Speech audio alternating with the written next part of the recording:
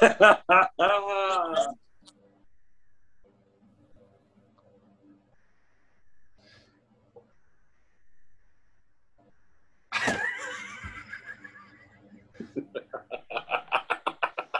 is like subliminal messaging. Creativity's unlocked. Do you want to like, dude? This is a safe space, right? Everything is allowed. Well, not everything. Just everything. Not everything. Not everything. So, welcome to Get You Some Productions podcast, episode 38, 39, something like that. This is a podcast covering all things related to music production, from the first note to the last fan and everything in between.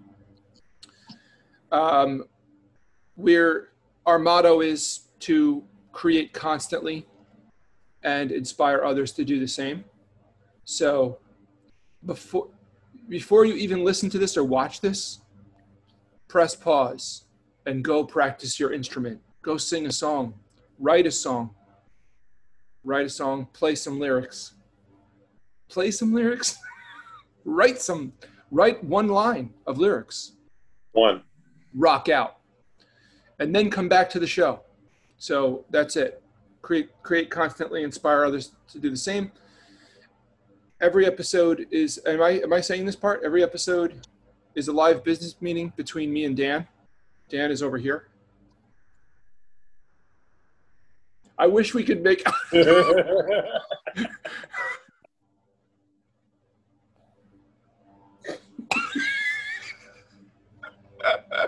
Okay.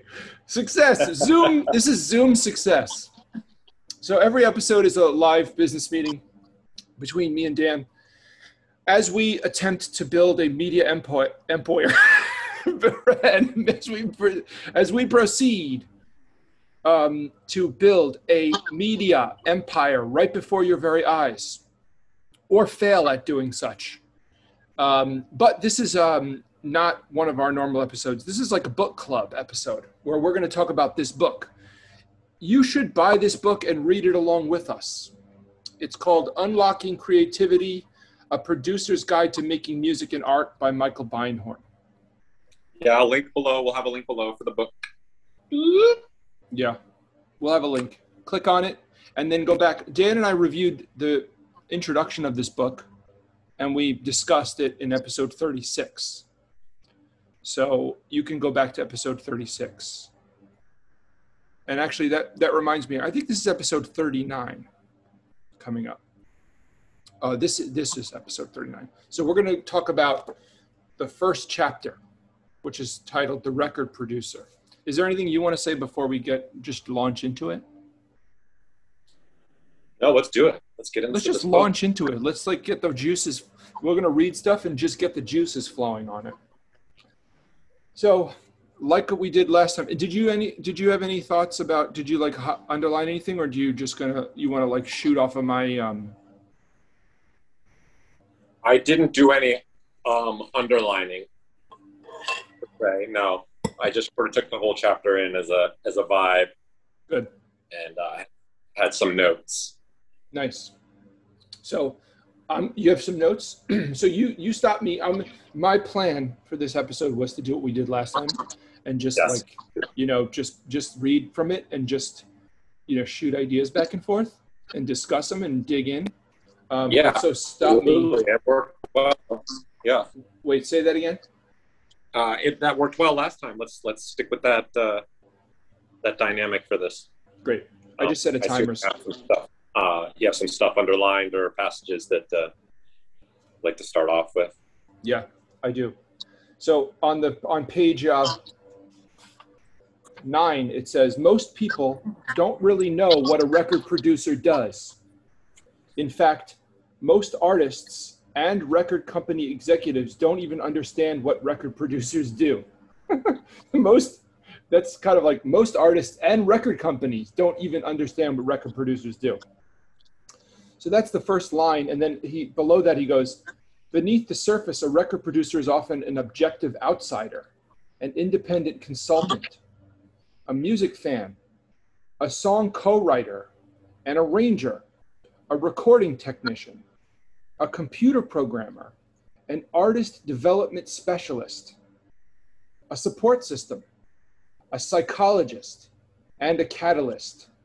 But at its core, record production is mainly about being a conduit that helps the entire creative process flow most efficiently while maximizing the creativity of all participants on the project. And then I'm just going to read one more line. To be clear, a record producer's primary directive is to help the artist excel.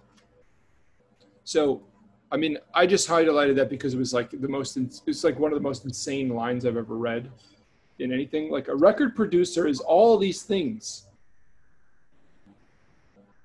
A record producer is some kind of super genius, superhuman or something. Yeah. What the fuck, man? Did you get that vibe, or do you have any feedback on that? In fact, the whole rest of the chapter in my mind, well, maybe with the exception of the part where he goes through the stages of the process. Yeah. But all of his stories and descriptions of everything ties back to that introduction. Yes. About all the roles that the producer is going to be playing in the process. So just in reading this chapter, I realized like how much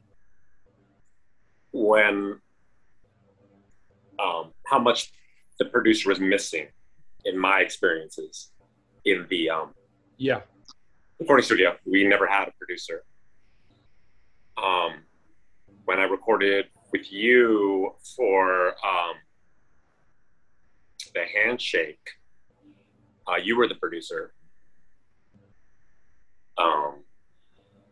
And there was one point in the recording process where you took on a bunch of these roles for me. Mm-hmm. Yeah.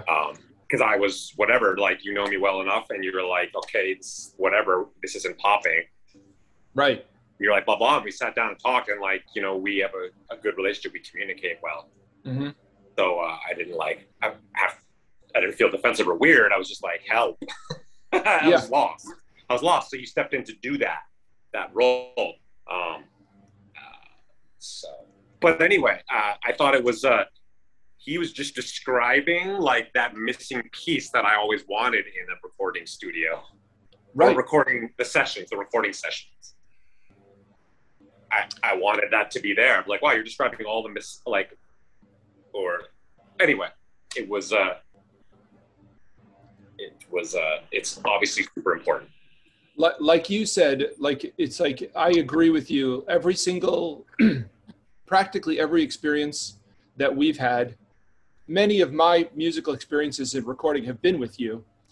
And so, and I don't think we've ever had like a really conscious sort of thing, like where somebody was driving the ship, so to speak, and there was some sort of like wise elder that was overseeing the whole process that sort of there didn't bring this cohesive factor to it. But I think also it's so funny that you said that, because I was talking with Justin Wirtz, who was instrumental in building that Handshake album as well.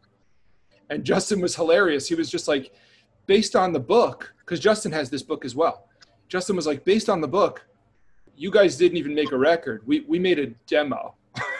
I was like, yeah, kind of. Yeah. Because like no one was really, we didn't know what we didn't know, in a way. And that's okay. But I think like, if I had to distill like that, he makes this long list, but if I had to distill it all the way down to like, what's the most important thing? Maybe creating a safe space for people to be creative is probably the most important thing.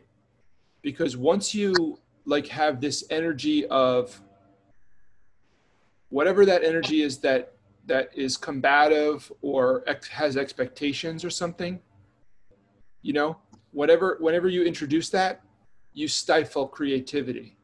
So, because reading a big long list like that makes me feel like, Jesus, that's a lot. That's a huge task, and that puts a lot of pressure on, one person to be a producer and fulfill all those roles on the one hand.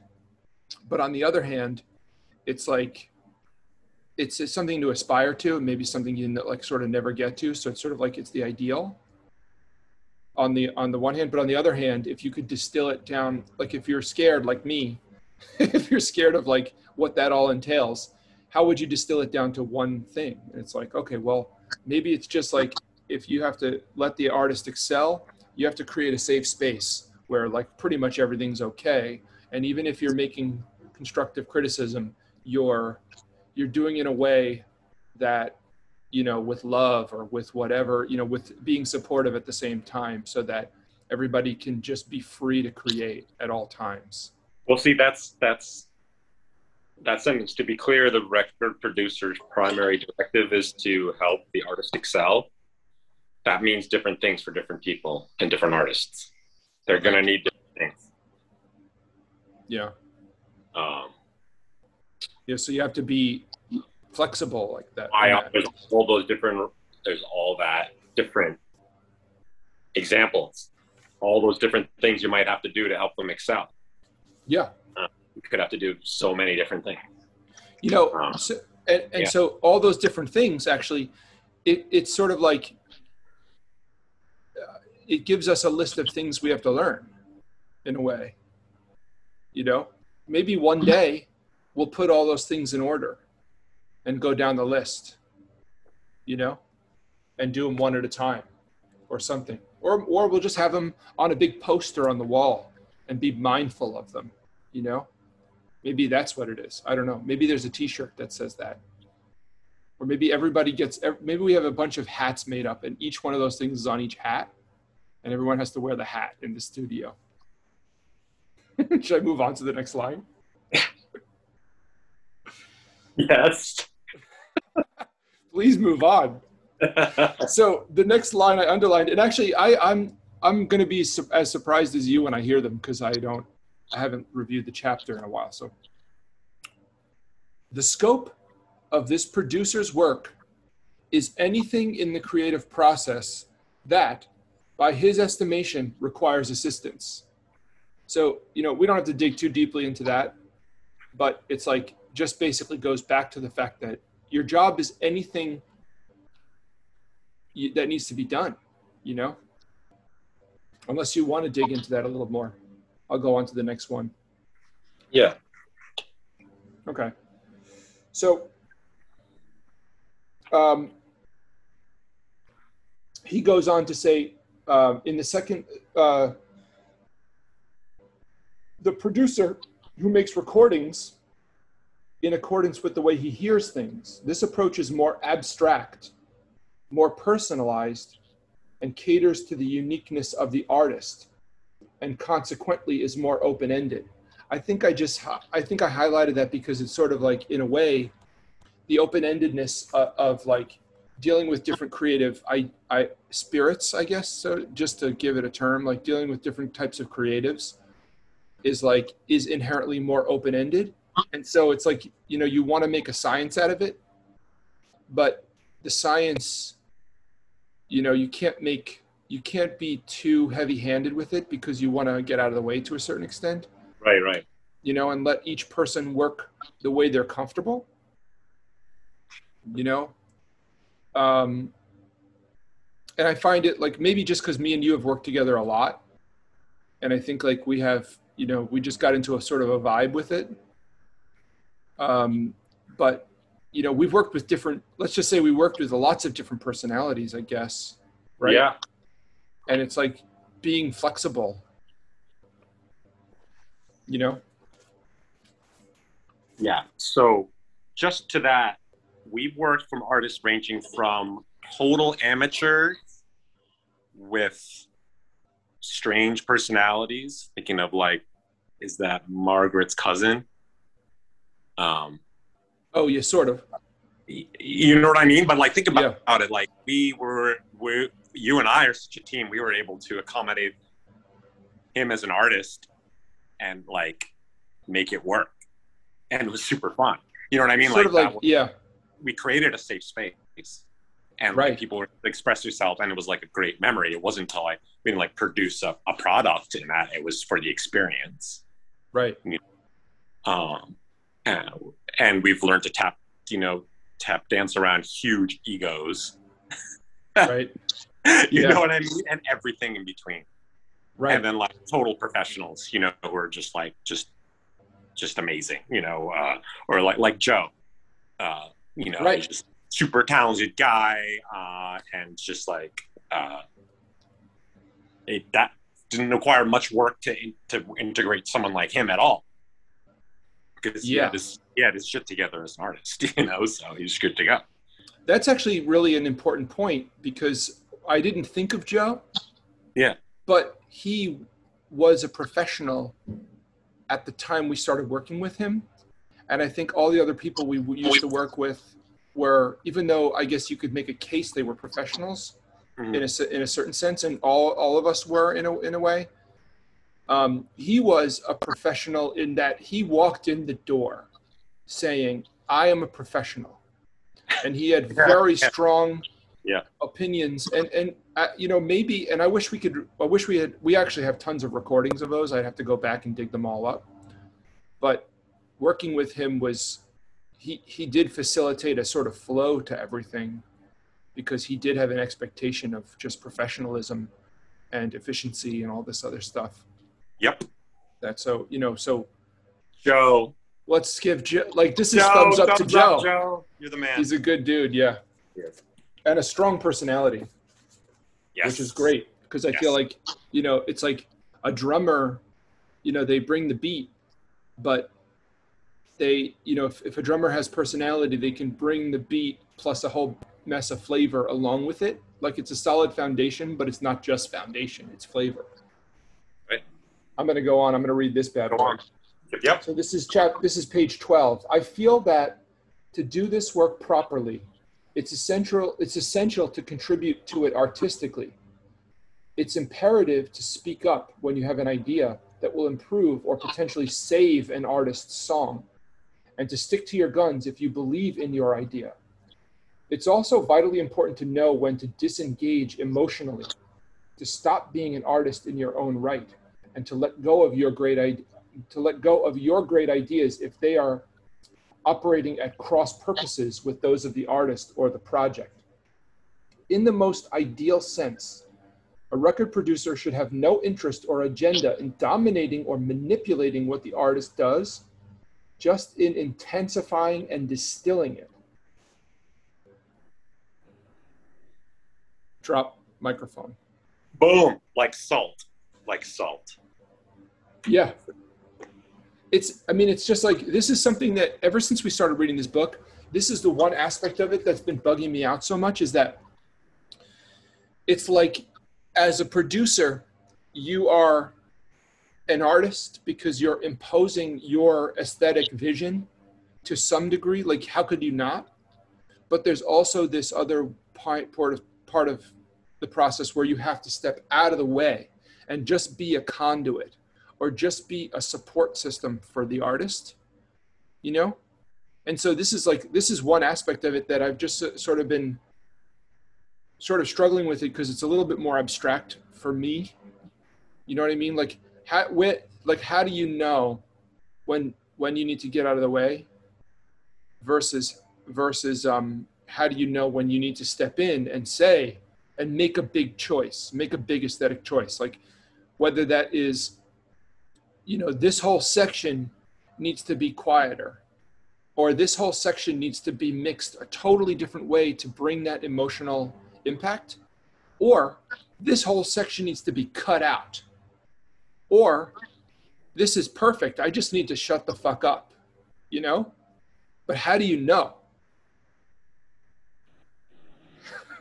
Well, that's part of the process. He lays out the stages. Like, you have to know the artist, their work, their potential, their personality, their vision. You have to understand them. That's not something everyone can do. Yeah. Yeah, I think it's sort of like, I think about stuff like when you're in, it's because it's art, and it's like you don't even, it's tough to know in the moment whether what you're hearing is, and you're trying to help someone make this thing, and there could be such a fine line between the fact that they could be totally insane and making something that's total crap, or it's just so cutting edge that you don't get it yet, And there's like an ethereal, like I don't know what to call it, but there's this, or ephemeral, I'm not sure what the word, and I'm not sure if I'm using any of these words properly, but there's something that's like out there that you can't quite grasp. That's like a function of wisdom that is just completely abstract, and you don't even get it. You can't possibly understand it until you do. That you just can't, and you can't put it into words. It's like, I'm thinking of the album The Streets. Remember Original Pirate Material by The Streets? And I first heard that album, and it was so out there, and it was so different that at first I thought it was complete crap, and I thought this person can't be serious. And then I listened to it a bunch of times, and I was like, holy crap, this is actually genius in its way. Yeah. And I didn't know at first. And so, maybe it's just like, maybe it's just like your commitment to the unknown. You just have to sort of, there's a point where you just have to give it up and, step into the void, and peace, and allow yourself to let go to a certain extent, to let new things happen. I don't know. Is that, as a producer, you would have to always have that as one of many elements going simultaneously. It's saying here, you're not going to be a control freak. Can't be. Yeah.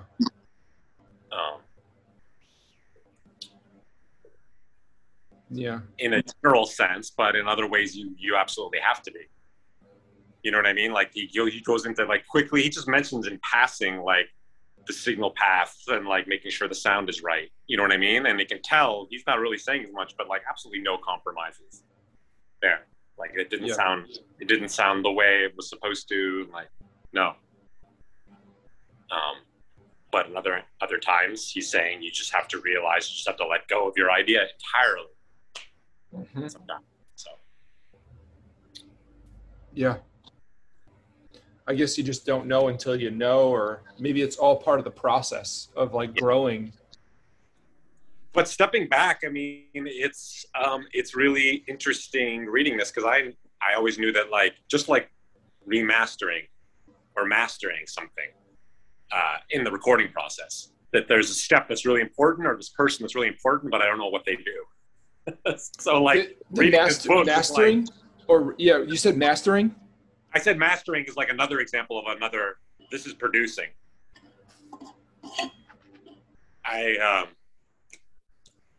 But it's funny because this whole role he's describing makes perfect sense. I just never I don't know. It's why this is interesting. Like this is someone I wish I had, a person like this had been around when I was in the studio. Again, coming back to that. Mm-hmm. This also, I guarantee you, is in the end is going to make way more sense to me than like any book on like how to mastering and stuff like that. Because I realize I don't have the ears for it. I just don't. That's a whole other thing. But unfortunately, I don't think I do either. Yeah, it's a whole. It's black magic, okay? It's all black. It might all be black magic. Yeah. But I had to step back just for the stylistic on the writing style of this chapter. Did you notice how many different approaches and styles he wrote this chapter in? Oh, he had like the imaginary dialogue at the end, the very like English class like 201 like introduction. He would switch the gender of the artist from pronouns to female to male. He'd go back and forth intentionally, I'm sure. He would do this thing where he writes in the tense where like you might imagine yourself. He like puts you in like the action. There was like a lot of like writing. I'm just picking this up. This isn't about the content. It's more the style of writing. I found it kind of engaging. He kind of jumps around a little bit in styles and layout, and then he creates like a list. You know what I mean? So for reading, it's really easy reading for me. Yeah, me too. I noticed that too. I noticed the pronoun thing, definitely. Yeah. But I also noticed that, he does like use a lot of different, I guess, literary techniques to, I don't know. It's just, and it may be just like this guy might be just one of those types of weird geniuses that just, it's like this book, like, I guess also I'll go one step, I'll take what you just said and I'll go one step further and say like, this book might not be useful at all. Right? Right. Ultimately, this might be like the way this dude, he just expresses himself and the way he's done things or where he's come to in life. And this might be like what he's arrived at over years and years of doing this. But he didn't write this. He wrote this after he already produced a bunch of stuff. And did he know all this? Not necessarily. Yeah, this dude. Did he know? Wait, hold on. Did he know everything did he know everything in this book when he made all those famous records? Not necessarily. So was all this necessary to make all those famous records? I don't know. I doubt it, So it's sort of like, and besides, it's like, maybe any schlub can walk into the studio with Herbie Hancock and make a good record. Yeah. Look, you gotta come in. You have to dress for success. Like, check out that scarf. Wait, you just blacked out. Oh, my phone said I'm on low battery, so we should wrap this up anyway. Oh, crap. I want to look at that scarf. Oh, yeah. Check out the scarf. I mean, I don't want to throw shade on the guy because he's very accomplished and he's written like a phenomenal book. And I bet you anything the people at the photo shoot were like, here, throw the scarf on. He's like, what the fuck? Well, he must live in LA, so he probably lives in LA. I want to email him and ask him if that scarf is part of his regular wardrobe or if he had to wear that. It says here, this is one of those lighter kind of scarves. This is not a winter scarf. So this might just be for the kicking up the dust in LA. Just to keep the dust out of your shirt.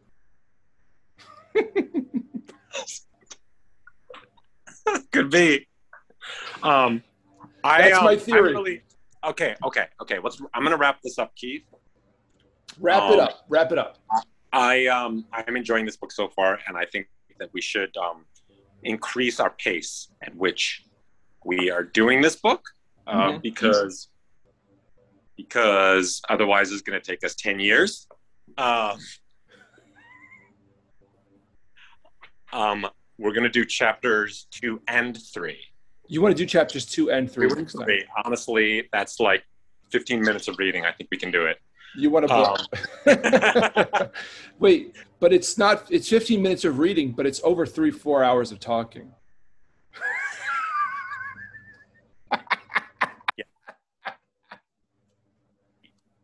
Okay. You and I can talk for an hour just about shoelaces, okay? So like, whatever. Don't bring up shoelaces unless you're ready to talk about them. So okay, next podcast, shoelaces, but then I agree with you. Let's wrap up this chapter. We're wrapping up this chapter. Yes. Next time we talk, we'll talk about chapters 2 and 3. 2 and 3. And then we'll blow through it. But actually, let me go back and just say one thing. Yes. This book is phenomenally good. And I think it will actually be useful. Do you think it's useful, like in terms of just, it seems like it'll be... Already, I would be hesitant to go and record with a band or group I was taking seriously and not talk about who our producer is going to be. Already. So it's already changed my perspective on things. Yeah, so, I agree. Yes. Yeah, this book is sort of and it gives you a lot of ideas about record production. So it's very, very useful. So buy the book if you're really into production, if you're into just like it says on the cover, unlocking creativity. If you're into unlocking creativity, this book will give you some ideas for sure. So, and if you want to support the channel, buy the book through the channel, through the link that will be provided. Keith. Daniel. There we go. We said our names. All right. We fulfilled our purpose as podcasters. Awesome, brother. I'm looking forward to the next podcast. Stay safe. Yeah, dude. You too. Enjoy your dinner party. Thank you. Bye. Later.